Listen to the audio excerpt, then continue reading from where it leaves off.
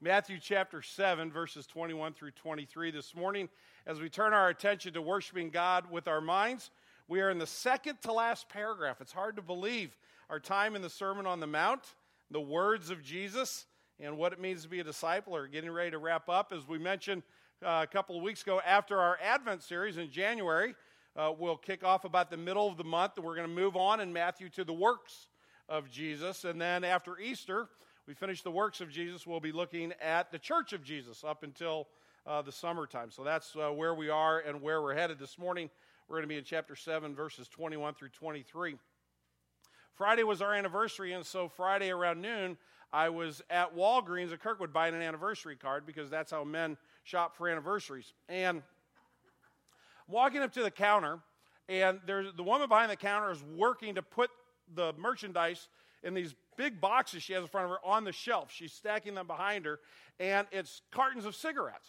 It's a whole bunch of cigarettes. She literally has about 4 big boxes of these cartons, and she's unpacking them, and she's putting them in. So I walk up, my anniversary card, and she turns around, and I make my purchase, and she says what everybody says when you check out at Walgreens, right? What do they say? Be well, okay? And I look at her, and I look at my anniversary card, and I look at the cigarettes, and I should have just walked out the door. But I just couldn't help myself. I said, I'll take about 100 of those. And she's like, excuse me? I said, I'm sorry. Don't you think it's slightly ironic that you want me to be well, but you want to sell me a whole bunch of those cigarettes? And she said, I only work here, and I heard that CVS doesn't sell cigarettes, so maybe you want to go there. So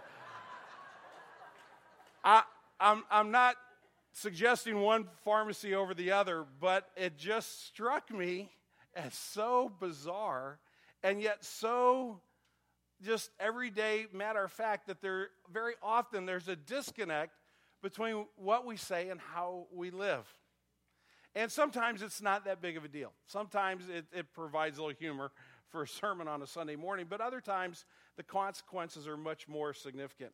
What happens to someone who says they're a disciple of Jesus, but they live in another way? What happens when we say one thing, but we actually live in a way that is radically different than the confession that we make? Jesus shares his thoughts on that with his disciples in Matthew chapter 7, verse 21.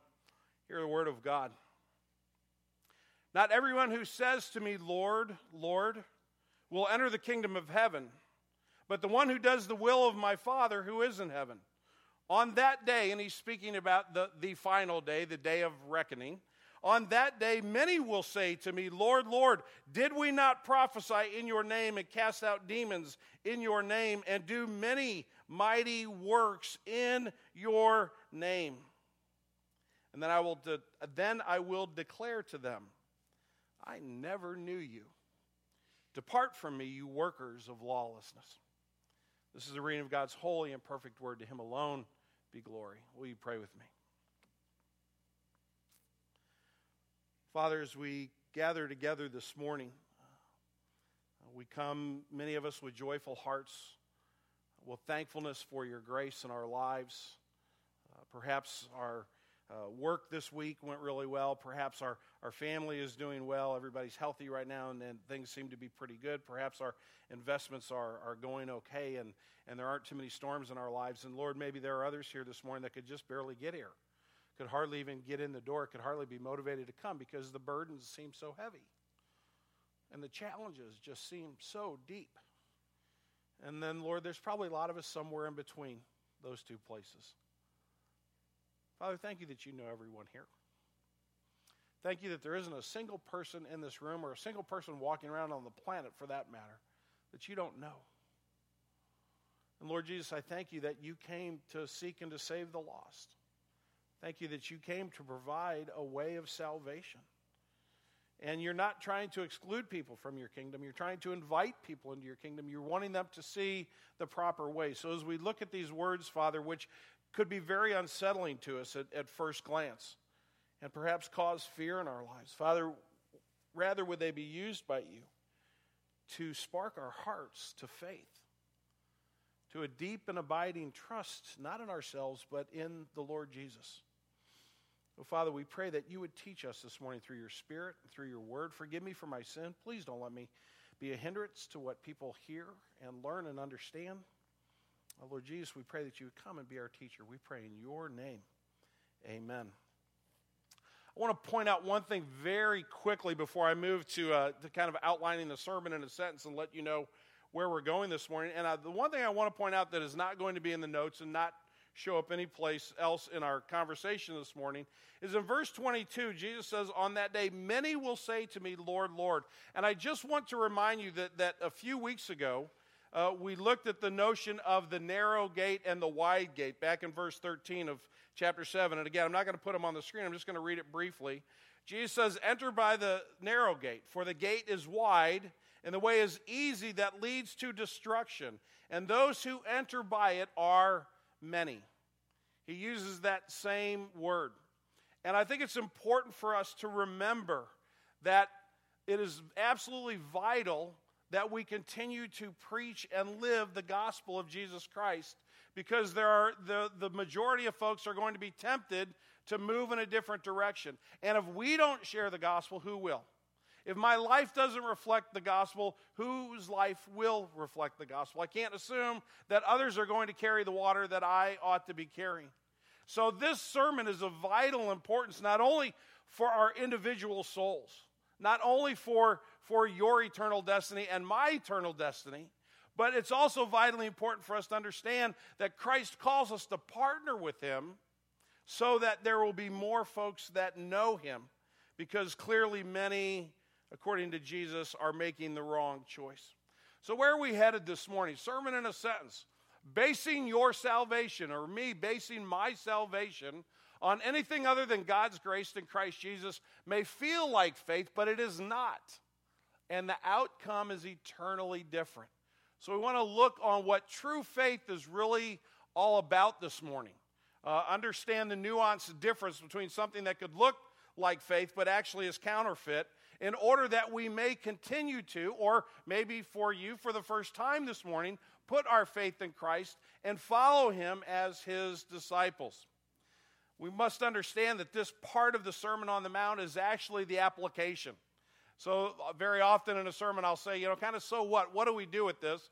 And we'll kind of lay out a pathway for folks to apply whatever passage of Scripture we happen to be talking about this morning. This is what Jesus is doing in this paragraph and in the next. He's saying, so what? What does it matter that you've heard my words? Now, what are you going to do with them? And in these verses this morning, in 21 through 23, Jesus is going to help us understand that we must have complete faith in him. That's ultimately what the Sermon on the Mount is directing, is telling us that our faith must be in Christ, but then it's defining how that faith looks. And Jesus is gracious enough in these verses to give us three particular warnings about faith. The first is this: faith is active, not passive. Faith is active, not passive. Look at verse 21. Not everyone who says to me, Lord, Lord, will enter the kingdom of heaven, but the one who does the will of my Father who is in heaven. Lord is the correct title. Jesus is not taking issue with the fact that people are calling him by the wrong name or giving him the wrong title. Jesus said, oh, no, I'm not the Lord. That's not the right title. He's not saying that at all. In fact, he's saying exactly the opposite. I am the Lord.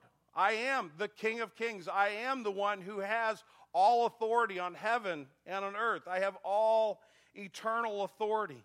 What Jesus is saying is that while they got the title correct, it's not just enough to have words. It's not just enough to say, Lord. There's something else that must go along with that. A lot of you know my wife Cindy works with students at Kirkwood High School who are struggling with their grades. And now that everything is really driven by technology, if a student comes in and he or she sits down, and Cindy will say, hey, why don't you get out that math book and complete those 3 assignments that you have missing, right? And they say, well, Ms. Ricks, I've completed those 3 assignments. Well, that's where technology is a beautiful thing. She just looks on her screen and says, well, funny, the teacher hasn't checked off that you have completed those. Maybe I should call your teacher. Okay, I'll get my book out. Fine, I'll get going on my assignment. It's one thing to say your math is done.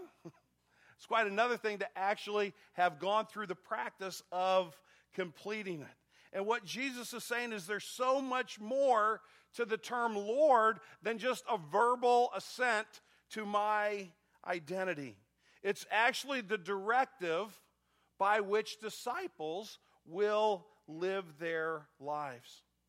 You see, the Sermon on the Mount, as we've said before, and as many others have said long before us, is a manifesto on the life of a disciple. It's an example of a life of faith. It's how your faith and my faith work their way out on a daily basis. The Sermon on the Mount, in a sense, is your homework assignment and my homework assignment in discipleship. It's the opportunity we have to practice putting our faith to use in every day so that we're not just saying, Lord, Lord, but we're actually believing, Lord, Lord, in a very active way. So let me just give you a handful of examples by this. If you go back to the very beginning and you think about the Beatitudes early on in Matthew chapter 5, and Jesus calling his disciples to spiritual humility. Jesus saying to his disciples, your faith journey starts with acknowledging that you need a Savior, that you are poor in spirit, that you can't save yourself, that you need God's grace. And then the Lord goes on to say, and some of the ways you apply this grace in which you stand is to be people of mercy, to be people who are pure in heart, to be people who are peacemakers. And to that we say and we live, yes, Lord. So when the opportunity comes in my life to be a peacemaker, that's how I practice my faith. I don't go to say I have a couple that I'm talking with that are struggling in their marriage. I don't go to them and say, now if you'll just come talk to me, we can get it all worked out. When I have a couple come to me who's struggling in their marriage, the first thing I say is we need God's help above all else. But God calls us to be peacemakers, and if we can apply his word to our lives, perhaps there's a better way here. And we actively live out the faith in which we believe. When Jesus says, be joyful when people hate you because of me, we say and we live, yes, Lord. We don't run and hide. We don't disengage from the conversation. We don't go into a cloistered, sheltered life so we can protect ourselves from those with whom we disagree and those who harbor resentful feelings towards us because we love Jesus. We say, yes, Lord, and we continue to give ourselves to the end that they would come to know him as well. When Jesus says, don't harbor anger towards your brother or hatred towards your enemy, we say, yes, Lord, in our word and in our deed. When Jesus says, don't ignore the lust in your heart, and don't live for the praise of man, our lives say, yes, Lord. When Jesus says, store up treasures in heaven instead of on earth, our lives say, by faith, yes, Lord. When Jesus says, Tom Ricks, don't you dare be self-righteous judge, as if you have no sin in your life, I am to say in my words and in my lifestyle, by faith, yes, Lord. That's what faith is all about. It is active. It is not passive. Faith is not saying, well, I know that God will work it all out in the end if I just say, I really like Jesus, so I really like Jesus. There'll be a lot of people who say to me, Lord, Lord, but who have nothing but passivity about their relationship with me. Jesus says our faith is to be active, that to live out, both in word and deed, our trust in him. So our first warning is that faith is active, not passive, in verse 21. The second warning Jesus gives in verse 22 is that faith is in Jesus and not in me. Now, I'm not saying me, Tom Ricks. Every one of us put your name where I've said me, okay? So for me, it would be faith is in Jesus, not in Tom Ricks. On that day, many will say to me, Lord, Lord, did we not prophesy in your name and cast out demons in your name and do many mighty works in your name? Notice the emphasis. Lord, look what we did. Look at me. I'm doing such a great job here for you, right? We prophesied. We cast out demons. We did mighty works. In other words, we've earned our salvation. Lord, you should be very thankful to have us. We're a great group of folks. Probably everybody in this room at some point or another in their life has either been read to or has read the stories of Winnie the Pooh, right? My favorite character, hands down, in the stories of Winnie the Pooh is Tigger. And everybody should know the Tigger song. And I'm not going to sing the Tigger song, okay? But everybody should know it. A wonderful thing is a Tigger. A Tigger is a wonderful thing. His top of made is rubber. His bottom is made out of a string. Springs. He's bouncy, bouncy, bouncy, bouncy, fun, fun, fun, fun, fun. And the wonderful thing about Tiggers is that I'm the only one. Isn't it great to be me? Isn't it wonderful to be Tigger? You don't want to be Piglet. You don't want to be Pooh Bear. You don't want to be a Snuffleupagus or whatever that thing was. You want to be Tigger.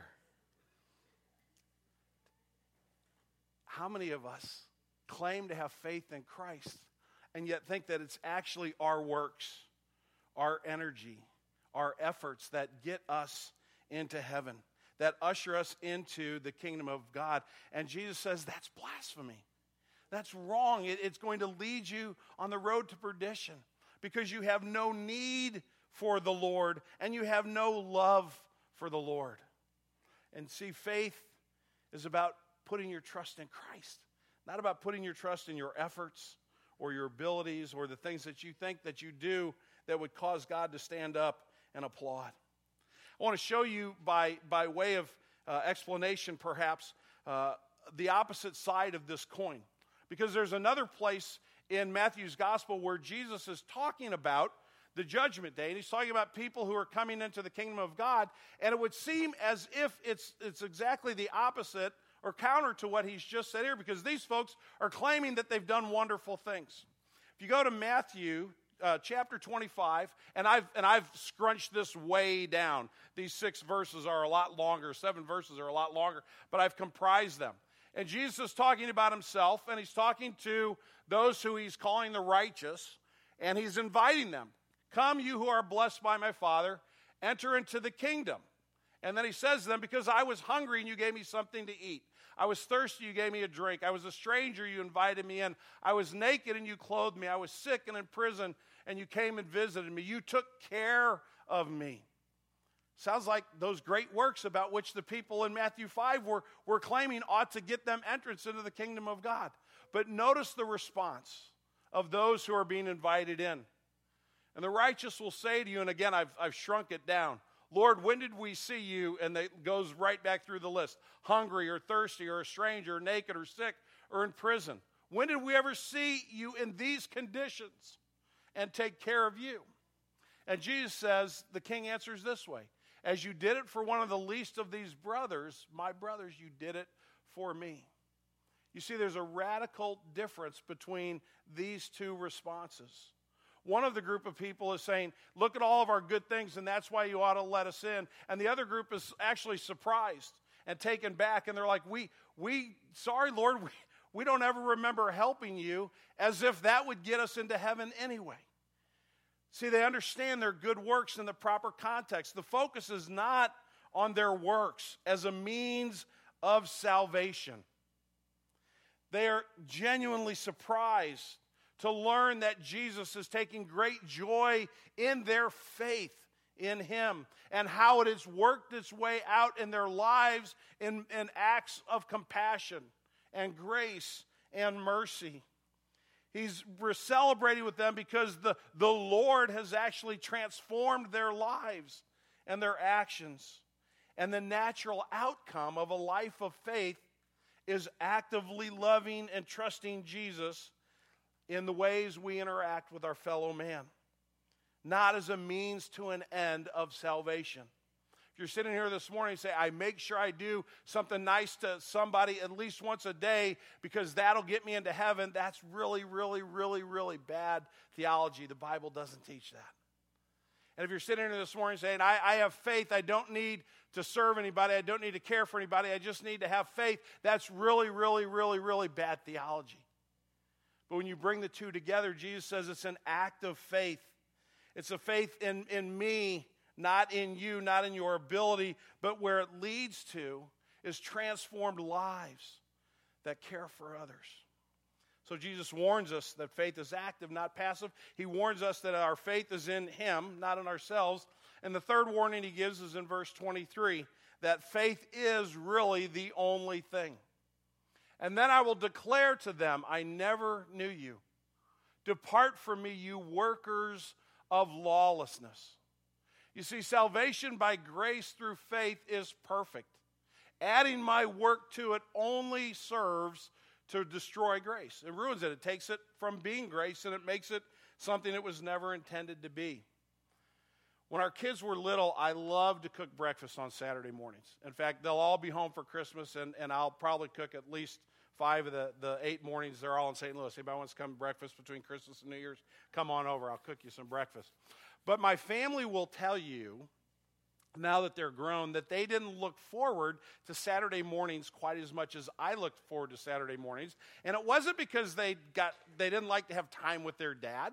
It wasn't because it was a nice little break and we could sit down and put on some cartoons and have some time together and just enjoy our family, a little bit of peace and quiet before the day got going. They will tell you that what was really bothersome to them, even though they were raised to be polite children, wouldn't always say it, is that their father always was experimenting with the eggs.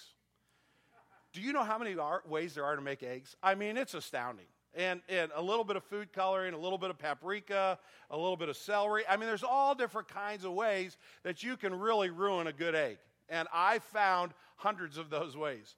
And so I would say, hey, come on, guys, we're getting ready to have breakfast. And they'd be like, what's in the eggs? You know, that's what you're hearing from upstairs. Like, we don't want to come out from under the covers if they're orange and purple today. You know, it's just, and they were right to raise the question because I was ruining the breakfast. And when Jesus says, you're saved by grace, there's nothing else to it. It's my work on the cross for you. Believe that. Trust that. When we start to add to it, we're ruining the eggs. To the point where Jesus offers a very stark warning at the end of this passage, because it's not just about a breakfast. It's about all of eternity. The rejection of faith in Jesus, first and foremost, makes us a stranger to him.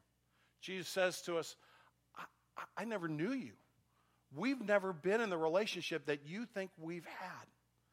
You are a stranger to me. Jesus says the only way to come to me is by faith. And if you try and come a different way, I just won't recognize you. My rejection or your rejection of faith in Jesus means eternal separation. It means that now is the time to make the decision of faith, not later on after death. Whenever I hear somebody say, you know, I'm not sure what I believe now, but I know that after I die, it'll all get sorted out. Well, that's exactly right. And that's a terrifying statement. Because Jesus says, depart from me. You see, I can tell you how it's going to be sorted out. Not because I made the decision, but because Jesus says so. If you, if you come to me by any other means that you think you're going to come to me, and it's not faith, we won't spend eternity together. We will be separated because you have rejected my offer of grace and of mercy. Rejection of faith in Christ, because what Jesus sees is that it's actually not just a polite no. You know, my kids kind of hollered down, what's in the eggs? They were trying to be nice. Jesus says, this is not a polite no thank you. When you hear the offer of grace, when you hear the offer of mercy, when Jesus says, I died on the cross for you so that I could take the judgment you deserve.